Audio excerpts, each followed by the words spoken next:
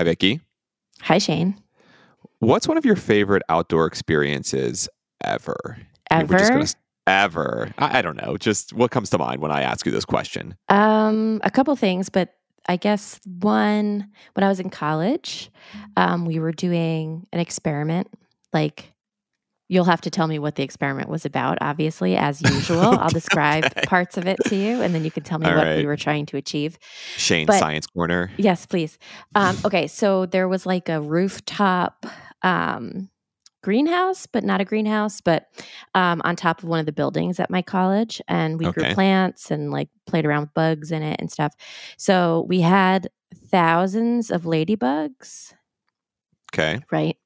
And I believe that we caught some, like we released them and then we caught some, or maybe we marked some and then released them and then tried to see if we caught a certain number, how many of them would be the ones we marked, Okay. perhaps. But I really liked it because I was the only one in my class that got like the ladybugs flocked to me. I'm a Oh, ladybug whisperer. look at Yeah, you. and I actually like ladybugs. I have a ladybug tattoo, and one of my favorite ants. I don't want to like make my other ants feel bad, but one of my Sure. Don't put favorite anyone on ants, blast.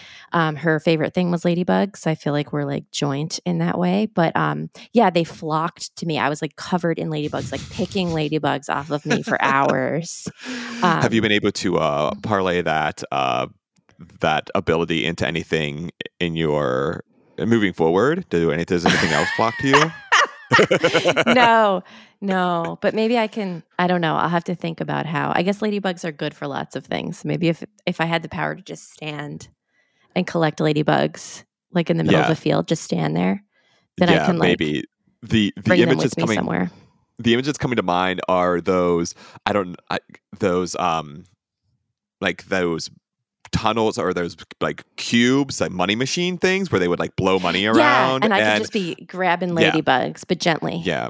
Well, yeah, I I don't love want to this for like, you. We'll maybe we'll go out in the field and test this sometime and yeah, see if you yeah. still possess this ability and this great power.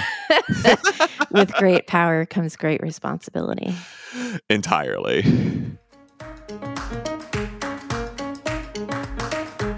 Science is fascinating, but don't just take my word for it. Join us as we hear stories from scientists for everyone. I'm Shane Hanlon. And I'm Vicky Thompson. And this is Third Pod from the Sun. All right, so we're going to come back inside for a minute to figure out what we're talking about this week. And to do that, we're talking with producer Avery Shinneman. Hi, Avery. Hi, Shane. So when you're in the field, what's your favorite non-science part of the work that you're doing? Oh, one thing I've always really liked in fieldwork is the problem solving. There's always something for duct tape and extra rope. I remember going back to do more fieldwork after a kind of break when my kids were born. And the first task was to build these floating log mat sampling stations in a remote lake. And I remember finishing that work and being so energized by the science for sure, but also just the zip ties and the duct tape and the figuring things out to make it all happen. And I had really missed that problem solving. So the remote wilderness, new places didn't get you going. It was the zip ties. Did you interview MacGyver for this episode? Oh, both, definitely both the science and this. But when I set out to talk with Anita Marshall, our guest today, I didn't really have problem solving in mind as a key point in our conversation. But it came up a lot when we talked about creative problem solving and being open and willing to try new ways to approach the idea of the field more than any particular kind of work. And it made me think a lot about all that problem solving and how much goes into our field sessions. Great, let's get into it.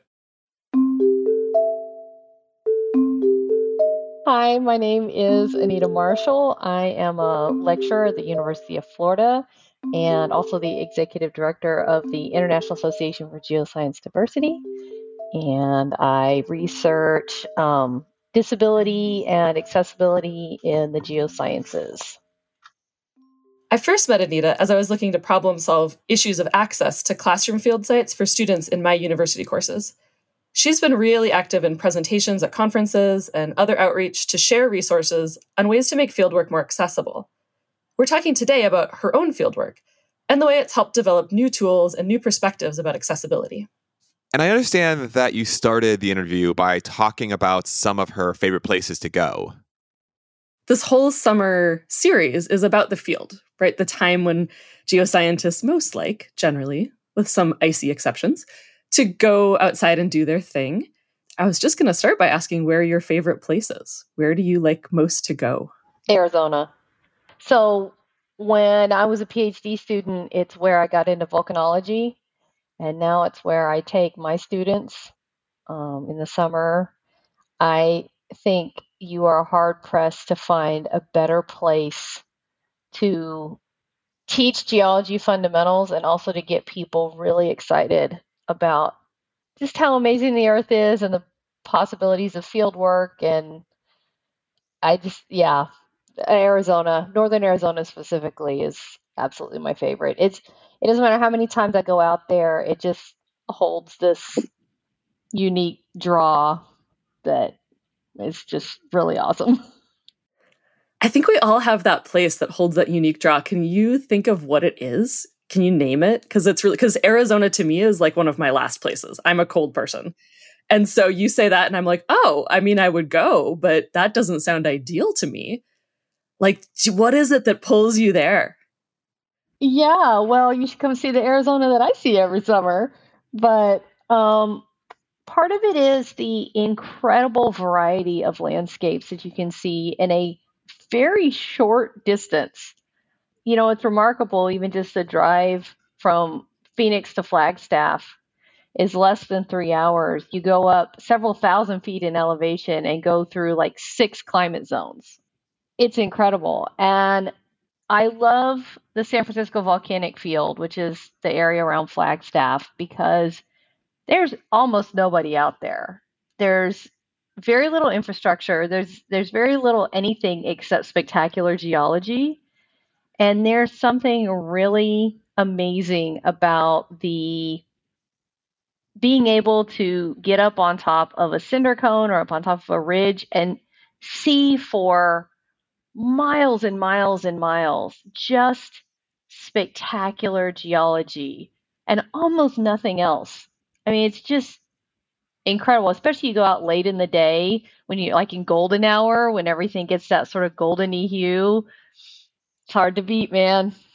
That's awesome. I love that feel. I love feeling that feeling through you, like seeing it in your eyes. I know on a podcast we can't see your eyes, but it's there.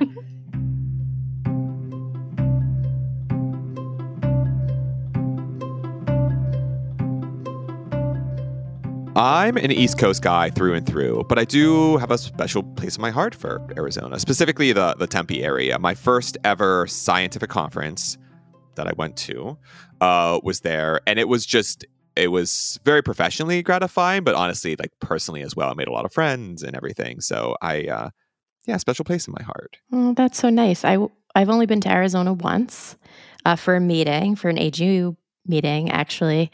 And it was in Phoenix. It was beautiful.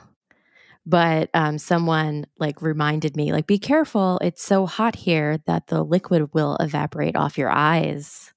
And it was true. It's true. Yeah. Oh my goodness. Well, I think Avery, Anita had some different thoughts of Arizona. So Anita fell in love with Arizona and these volcanic landscapes on a field trip as an undergraduate, and then followed that passion through to graduate school for a master's degree in geodesy.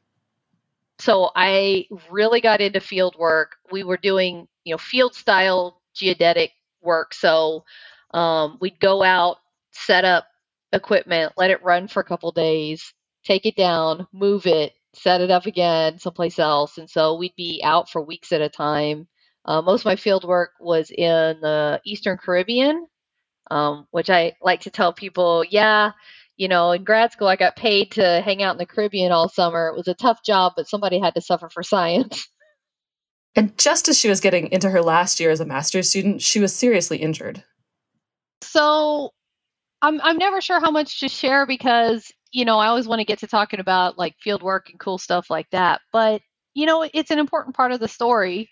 So it happened the last year of my master's program at University of Arkansas, and I was hit by a drunk driver as a pedestrian. So, yeah, I was sandwiched between two vehicles. I almost died a couple times at the scene and then also a couple times at the hospital. I lived in the hospital for a couple months, and then I was on home care for a couple months where the nurses came to me. Whereas, I was okay enough to leave the hospital, but not really okay enough to do much else. I was in a wheelchair for about a year, and after 6 reconstructive surgeries, got to learn how to walk again. And I finally had my 7th reconstructive surgery 2 years ago. So, yeah, it's been a long, slow, challenging journey.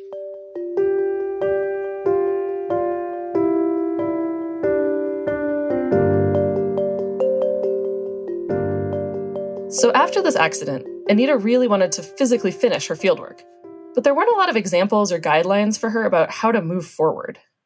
Yeah, I guess that switching to a non kind of field-based project, was that an option?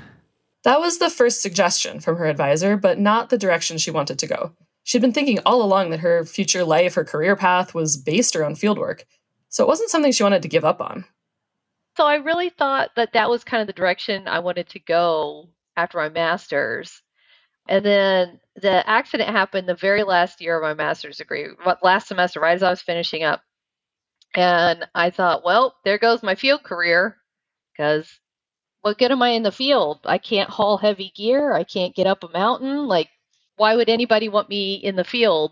Like, this isn't going to work at all. And so, I thought, well, I have to ditch that idea. And it took me 7 years of physical therapy, rehab, and basically just getting my brain around the idea that maybe that wasn't as big of a barrier as I thought, and maybe there would still be some pathway for me forward. So yeah, it took me 7 years to come around to that. What was the reaction from the crew you were working with, your colleagues at the time, to your change in ability to access the field? Did they sign off on you the same way you signed off on yourself right there, saying, I must not be useful anymore? Kind of. But what was amazing? I could not have asked for a more supportive group than the group I was with when my accident happened. My colleagues and my professors, shout out to the University of Arkansas, they came through for me in ways that I couldn't even imagine. My advisors let my parents stay at their house because they weren't from the area and they needed to stay, they wanted to stay near the hospital that I was in. So my professors let them stay at their house. My department ran a blood drive to replace the 11 pints of blood I took in the ER. Wow. Yeah, that is some real concrete support right there. It was. What were the practicalities when you got back out into the field to finish your master's work? What did you have to change? How did you actualize that dream of, no, I want to finish my field work? How'd you make it happen? So I had to start doing my field work when I wasn't fully upright yet. So I was using a walker and I couldn't go very far on it. So I would go out there with some field assistants. Sometimes it was some undergrads, and sometimes it was literally my family. And I would basically train them on what they needed to do, how they needed to get some things set up, and then I would get as close as I could get. We'd drive up as close as we could get in a vehicle, and then I'd hobble out as far as I could get, and then I'd basically just shout directions at them. We get sort of within what we call yelling range, and I'd sort of shout directions at them, and they'd help get the equipment set up and all that.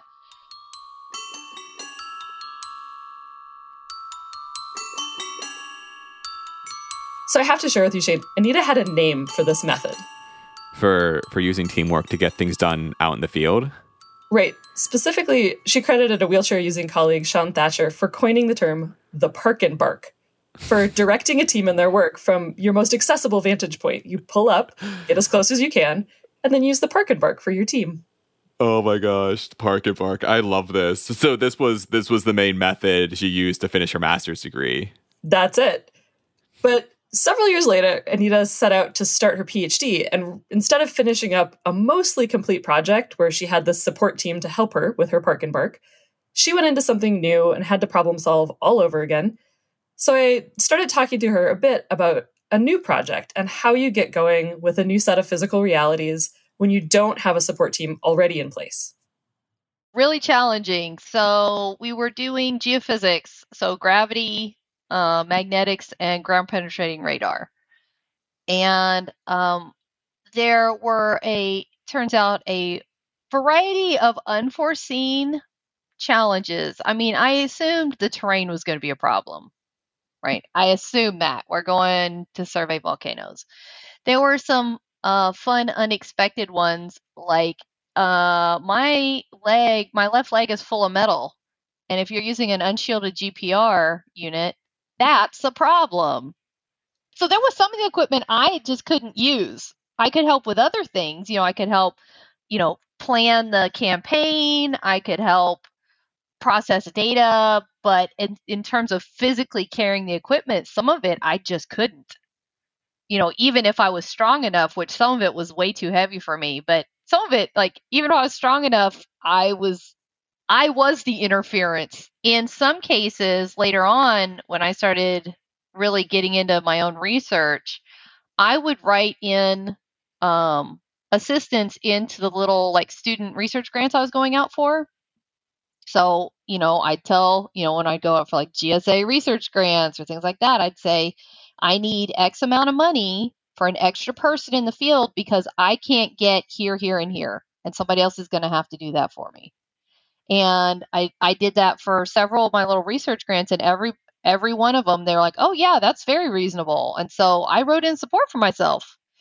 I started figuring out what I needed and started asking for it in my research grants, like building in that support. I need extra hotel room, I need an extra flight and extra meals because I need somebody out here to help me. That's really incredible to know that many people saw that as a fundable need. That's a little bit surprising to me in a good way. Yeah, it was surprising to us too. We really weren't sure when we started writing this into things. We're like, they're just going to look at this and be like, really? Maybe you shouldn't be in the field at all, right? But no, there was a lot of support and a lot of, oh yeah, like that really, that sounds reasonable. It's like, oh, okay, that's great.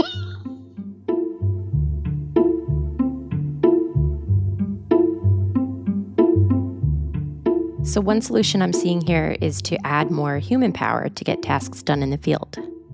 That's right. At this point, she's really built herself, again, a team and a team dynamic to get through the tasks that are needed at the end of the day. But it was just a huge lift she was taking on individually to write grants, to figure out for every project how to make it happen. So Anita connected with IAGD while finishing the last part of her dissertation. IAGD was founded by a geoscientist named Chris Atchinson. Anita recently took over as executive director. One of their big focuses is around students and resources for geoscientists in an academic setting. But it also serves a huge role in just connecting geoscientists with disabilities and helping to figure out different ways to get out in the field and build up a repository of these support resources. So the IAGD is focused on improving access and inclusion for people with disabilities in the geosciences. I did not found the IAGD. Chris did, and I took over as executive director a few years ago. Originally, the IAGD was focused primarily on being sort of a clearinghouse and a resource network for instructors who needed to accommodate students with disabilities in their geoscience courses. Because what Chris had realized is that everybody was having to reinvent the wheel. Somebody would have a student with a disability in their class. They'd have to figure out on the fly how to work with that student. And then whatever they learned, whatever gems they came up with, usually, slid in a folder somewhere, and it wasn't really shared out. And so the idea was that there needed to be a place where people could pool those resources and you could, kind of build on them over time collectively as a instructional community.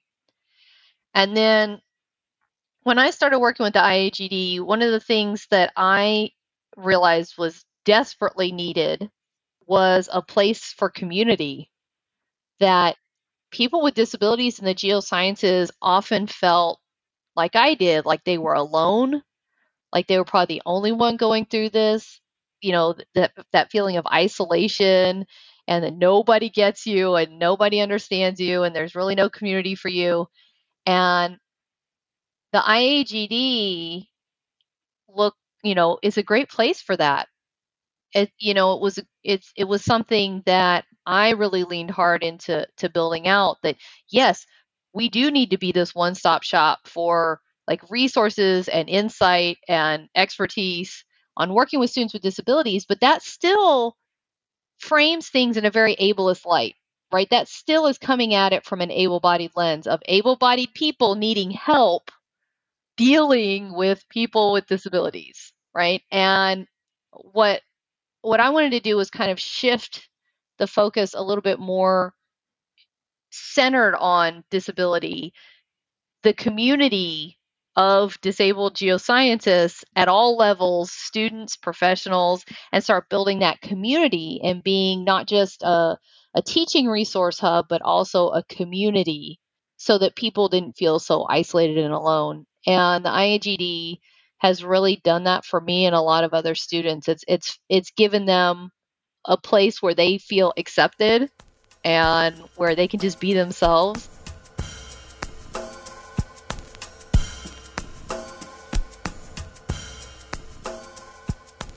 One thing IAGD has done is run a number of conference field trips.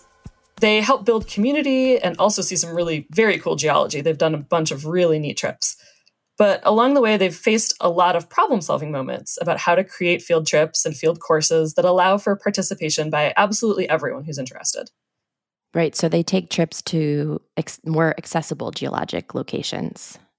That's part of it. Really thinking about the location and the sites. She had an example of that from an early IAGD field trip to Ireland.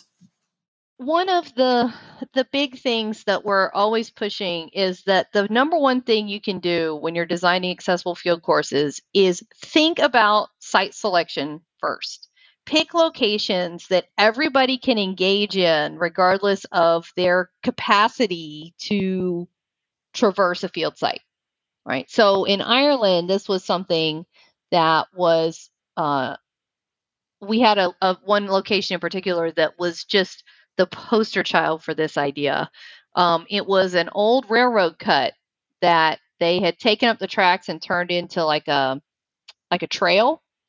So it went through these road cuts, just spectacular metamorphosed rocks in these beautiful exposures along the trail. But then there are also these really cool exposures kind of out through the bog where you had to hike out, scramble up, rocks or hop over a creek to get to. And it was really fun watching the students work across this field site, right? Okay, I'm going to map this part. You're going to map this part. We're going to pull this all together and collaboratively build this structural map. With students who just choosing the access that they needed. That's right.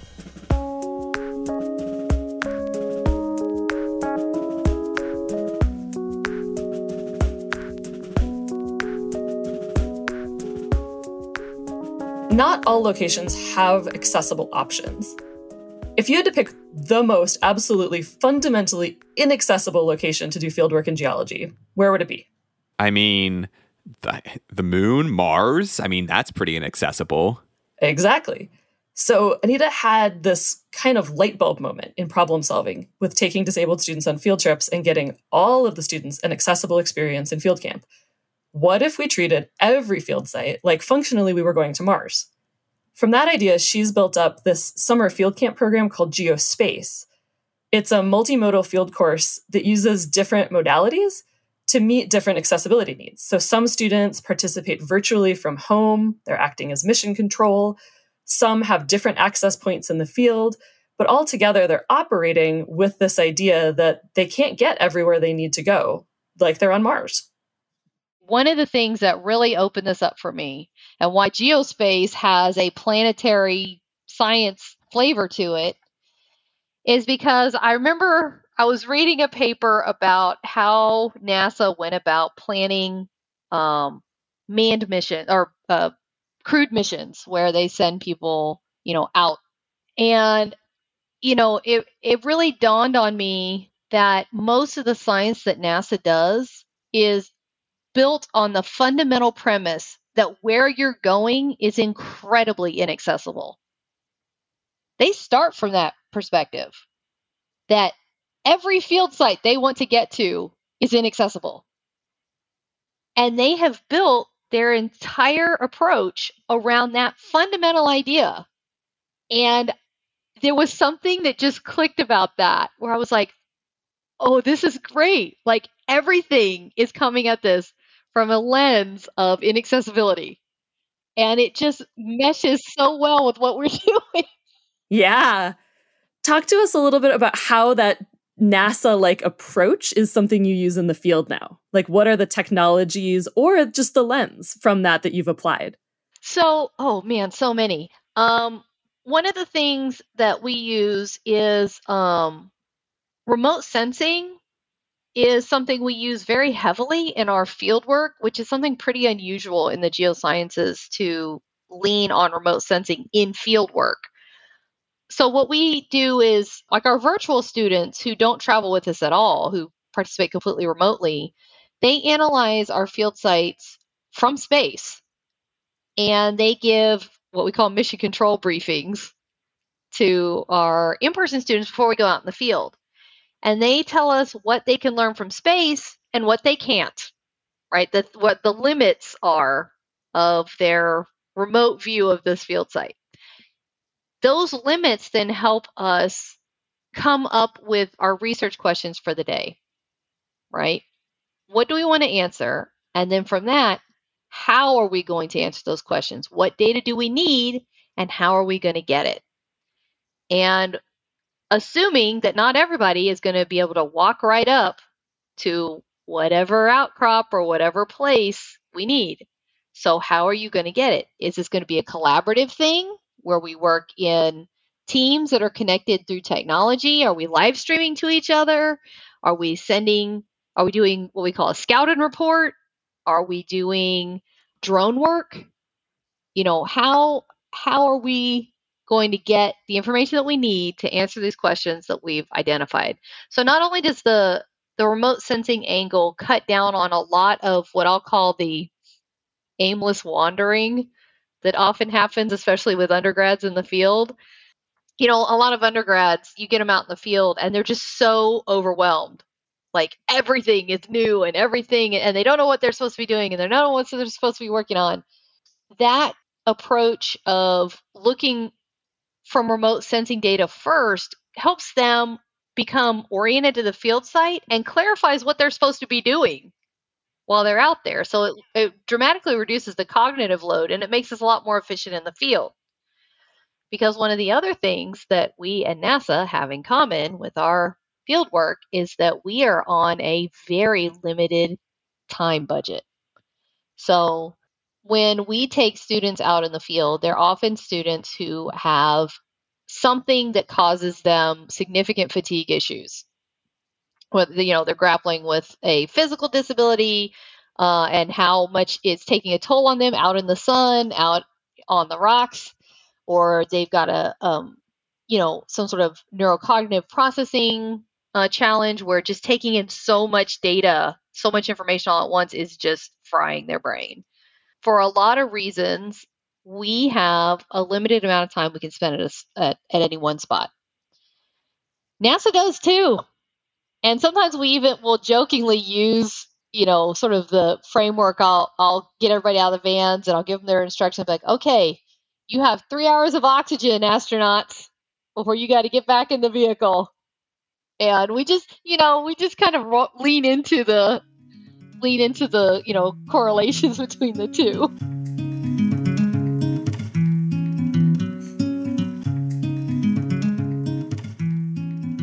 So a lot of this is just an unbelievable amount of planning around different roles in the field. So mission control, mapping, sampling at different places, sharing information. Is it hard to coordinate it all? It is, and they've employed a bunch of different tactics to have students collaborate across the different spaces. I asked Anita about some of the more technically challenging operations they've devised to connect everyone at their different points of access.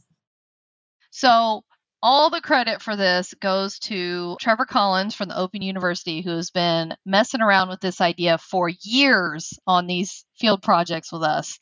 And this summer, I watched it finally come together in the way that we had envisioned. So we went out to SP Crater, which is a cinder cone out in Arizona, and you can hike up to the top. Needless to say, that hike is not for most of the people that go on our field courses, but there are some people that can do it, and they want to do it. So we took a local area network device, hiked it up. I didn't, because I can't do it, but colleagues hiked this antenna up to the top, gave the instructors a headset, and Trevor worked the camera. And then down at the base, under our shade canopy base station that we set up, we had an SUV pulled up with the hatch up, and we had a big computer monitor running on batteries set up in the back with our other antenna next to the car. When we got all this running, the upshot was that we were live streaming from the top of the volcano down to the base station in real time. And our students at the base were able to talk to the instructors at the top, video with sound, like we were able to live stream. And so they were able to ask questions. They were able to, say, well, can you hold up this rock? Or can you bring something down that looks like this? Or maybe answers this question. And that's probably the most elaborate setup that we've ever done, because it sounds easy. Oh, we just set up a monitor and some antennas. But when I say this has been a few years in the works, this is hard to do. It's really hard to do. And it was really exciting watching it work so smoothly and so perfectly this year. Really, really incredible. Yeah.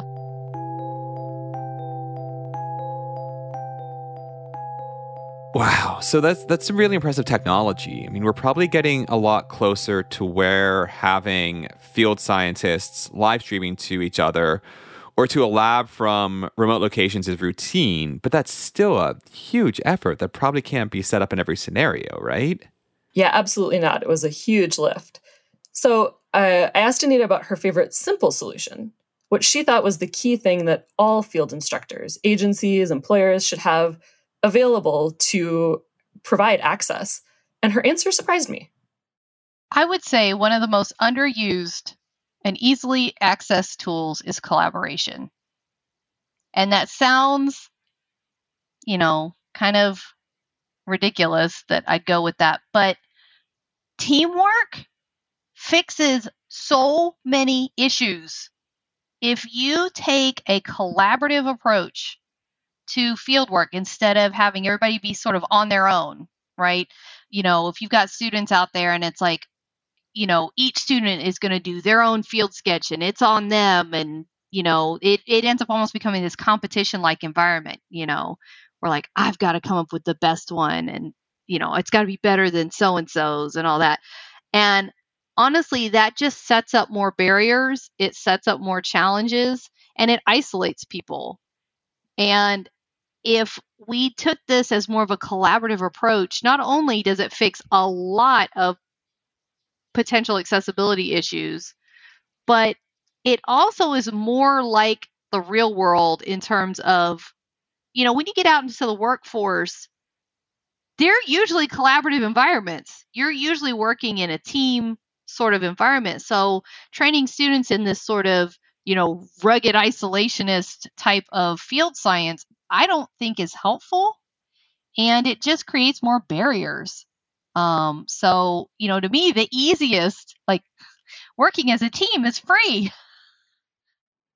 Tell us a little bit more about those ideas. So I think the easy thing for people to think about is that physical accessibility piece. And they think, well, if I don't have a paved road to somewhere, you might jump to how do I physically move that person to the spot I want them to be? Right. And that's not usually a viable solution, or often isn't a viable solution. And sometimes it's not the best solution. Right. I think people have this incredibly narrow view of what fieldwork is that is not especially tied to the science. And this is one of the things, these are some of the deep thoughts that came about and some of the, less than stellar experiences during my PhD, is that we have this very narrow idea of fieldwork. It's very much tied to physical prowess. We think it's tied to science, but it's not. Oftentimes there's this obsession with getting the boots on the ground in every location. And that's fine, but there are a lot of times where, one, that's not necessary. And sometimes it's not even the best way to do it.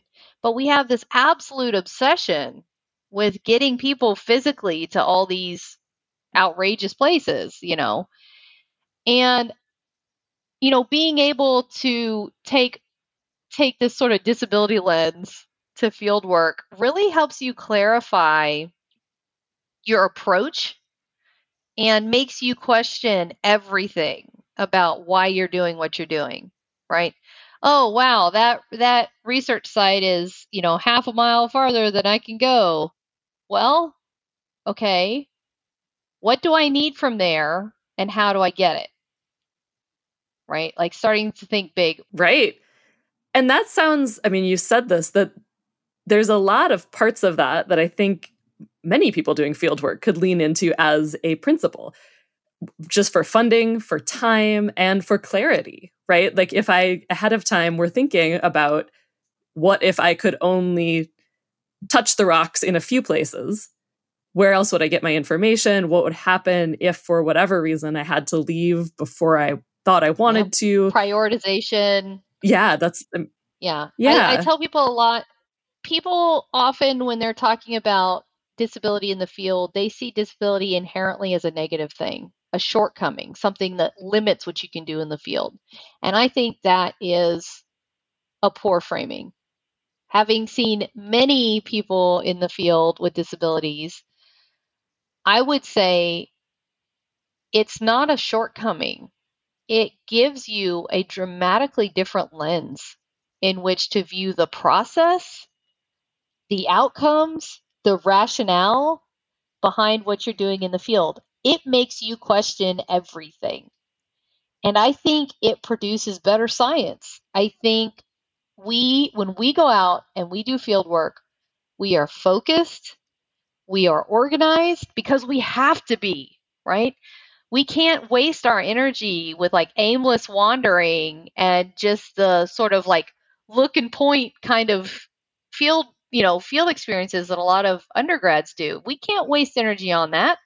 We have to have a reason and a rationale and a mission every time we go out there. And I think that helps our students become more conscientious, more intentional scientists. So, our disability framing is not a negative. Well, one of the things I think is important is that, of course, there are times where it's hard, and there are times when, like, I'm not going to sugarcoat it. There are times when being disabled sucks. Like, I'm not going to gloss over and say, like, oh, if you just find your path or find your mission, because that is garbage. Like, there are amazing things and awful things about, this whole journey. But I think the takeaway that I want people to think about is you can let experiences like this break you or make you. And, there were just points where I realized that I was not going to let that be the end of my story, that I was not going to let that moment put an end to like all the ideas and goals and dreams that I had. I just had to reshape those goals and dreams into something that would work. But it didn't mean that everything had to go in the trash can, right?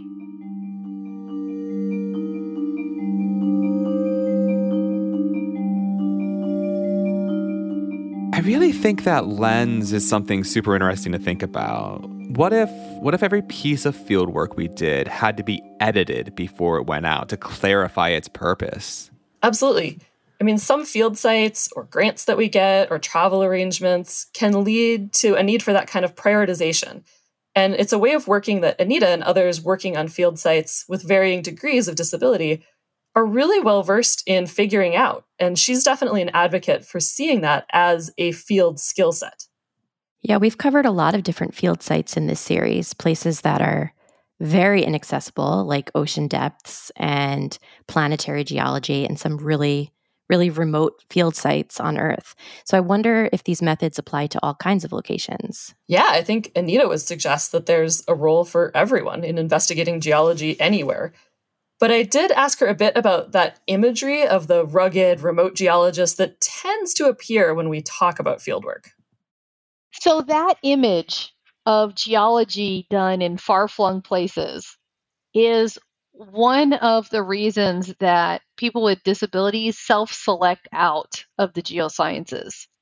Everything we do to convey who we are and what we do is often this sort of glamorous adventure type of, mystique where we're like adventuring in far-flung places, or like, hanging off a mountainside, or in the deepest cave, or in the most remote ice sheet. And that's cool, and cool science gets done there. But if that's the only way that you are conveying what geoscientists do, not only is it disingenuous, because let's be honest, most of us work in front of a computer, but it also tells a lot of people that there's not a place for them.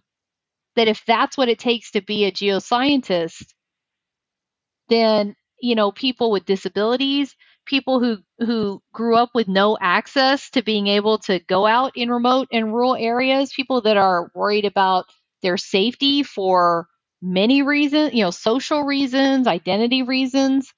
If all we do is show field work in remote, far-flung places and we make that equal geology, there are a lot of people that are going to say, that's not for me.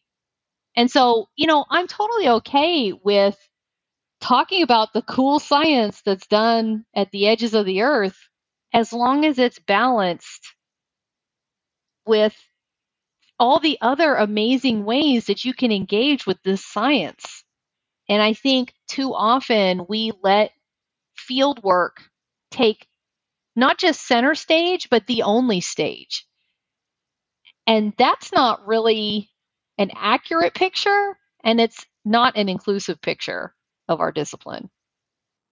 So you had a really good answer to the question of what can everybody do to think about more inclusive field spaces, and that's think about more collaboration. If you got to design a magazine cover or a textbook cover or that classic image that campuses use to recruit geologists that wasn't maybe focused exclusively on recruiting students with disabilities, but was just what you think is the most balanced picture, what would it show? What is that vision? Boy, we were just having this discussion. We were redoing our posters in our hallway at our geology department, and we went round and round on this because everybody knows what I think about this. And, the first images they came up with were all the far-flung geology. And I was like, can we not? And they're like, well, what would you put? And I'm like, well, I said, do we have to only put one image? Can we do like a 3-panel thing or something where we do field lab and computer work? I said, kind of represent the 3 main, ways that people engage with data in the geosciences. And that's actually what we landed on, was to do more than one image, to do, something that represented lab, field, computers, because that was also what's being done in our department. And we didn't want to exclude, like, we have a whole group, a whole cohort in our department that only, the only geology work they do is on computers. They never go in the field. And so, they always just roll their eyes at that image anyway, because they don't do that. And so they wanted to be represented too. What about a way of depicting fieldwork that is so acknowledging absolutely that there are data scientists that contribute to the field in ways that are not field related?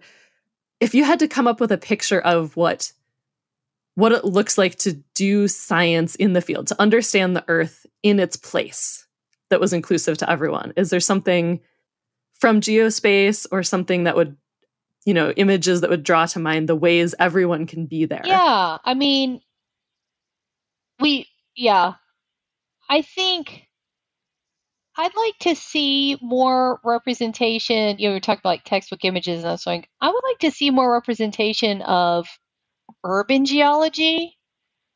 I would like to see, people engaging in outcrops that are right there in town, right? I would like to see people often go to great lengths to crop out any hint of civilization in their field photos. Like, yeah, zoom out and let us see, that you're right there next to the road. Or, I think part of it is moving a little bit away from this romanticized image that we have and more in a real image of where we're actually doing a lot of this work. I think that'd be a good place to start.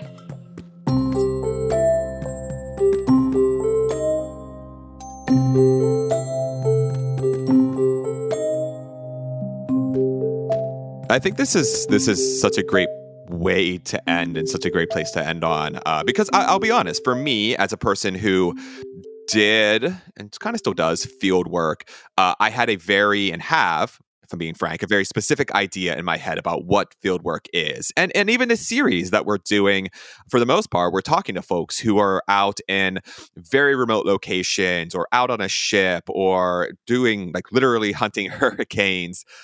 But that's not necessarily what fieldwork is. And I really appreciate someone like Anita for just honestly setting my record straight. No, I agree. And I think it makes hopefully it's inspiring to other people to be able to see what fieldwork is really about in all different ways, right? So maybe someone will see it and say, wait, I bet I could do that. I could get over there. I could do this thing. That's really great. Yeah, I completely agree. And I think that's a fantastic place to end. And so with that is all from Third Pod from the Sun. Thanks so much to Avery for bringing us this story and to Anita for sharing her work with us. This episode was produced by Avery with audio engineering from Colin Warren and artwork by Jay Steiner. We'd love to hear your thoughts on the podcast, so please rate and review us, and you can find new episodes on your favorite podcasting app or at thirdpodfromthesun.com. Thanks all, and we'll see you next week.